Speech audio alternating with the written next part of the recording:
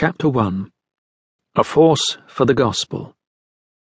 Other men seemed to be only half alive, but Whitefield was all life, fire, wing, force. My own model, if I may have such a thing, in due subordination to my Lord, is George Whitefield. With unequal footsteps must I follow his glorious track. Charles Spurgeon. Reaching from one side of the Atlantic to the other, the expansive ministry of George Whitefield, 1714 to 1770, remains unmatched to this day. Relentless in drive and fervent in soul, this grand itinerant was the chosen instrument in the hands of our sovereign God for the ingathering of untold thousands into his kingdom, reaching the British Isles from London to Edinburgh, and the American colonies from Boston to Savannah. This anointed herald of the gospel was the force behind the British evangelical movement and the first Great Awakening. There had been other open-air preachers before Whitefield. In the 13th century, the Waldensians circulated throughout Central Europe propagating the gospel. During the 14th century, a band of brave preachers known as the Lollards were sent out by John Wycliffe, circa 1320 to 1384, to proclaim Christ in the villages and fields of England. Howell Harris, 1714 to 1773, a contemporary of Whitefield, had preached in the open air of Wales. But never had there been anyone like Whitefield in terms of scope and power. In fact, not since the first-century missionary journeys of the Apostle Paul had such an evangelistic preaching been taken so directly to the masses of the world. In his 34 years of ministry, Whitefield preached some 18,000 sermons, often to multiplied thousands. If informal messages are included, such as in private homes, this number easily increases to 30,000 sermons, perhaps more. 3 sermons a day were common. 4 were not uncommon.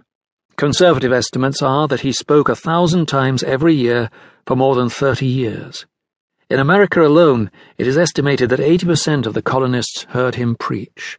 This means Whitefield was seen by far more American settlers than was George Washington. Whitefield's name was more widely recognized by colonial Americans than any living persons, except for those of British royalty. It is believed that Whitefield preached to more than 10 million people over the course of his ministry, a staggering number.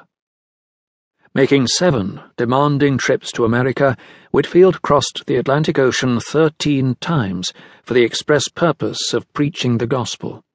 He spent almost 3 years of his life on a ship en route to preach. In all, about 8 years of his life were spent in America. He made 15 trips to Scotland, 2 to Ireland, and 1 each to Gibraltar, Bermuda, and the Netherlands. Of this unparalleled outreach, Whitefield could truly say, "The whole world is now my parish. Wheresoever my Master calls me, I am ready to go and preach the everlasting gospel." Since the time of the apostles, the annals of church history record no other individual who possessed such gospel ambition and relentless determination. Whitefield's contemporaries never encountered his like. The great English hymn writer William Cowper marvelled that in Whitefield, "the apostolical times seem to have returned upon us."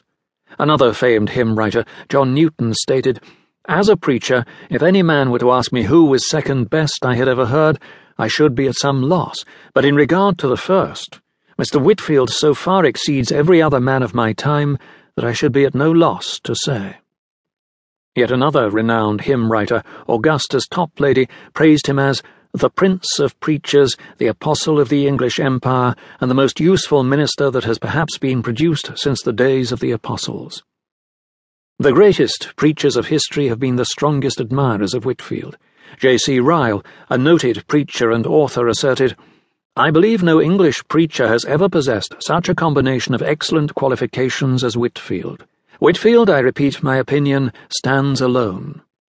The undisputed prince of preachers, Charles Spurgeon, testified, "Often as I have read his life, I am conscious of distinct quickening whenever I turn to it. He lived. Other men seemed to be only half alive. But Whitefield was all life, fire, wing, force. My own model, if I may have such a thing in due subordination to my Lord, is George Whitefield, but with unequal footsteps must I follow his glorious track.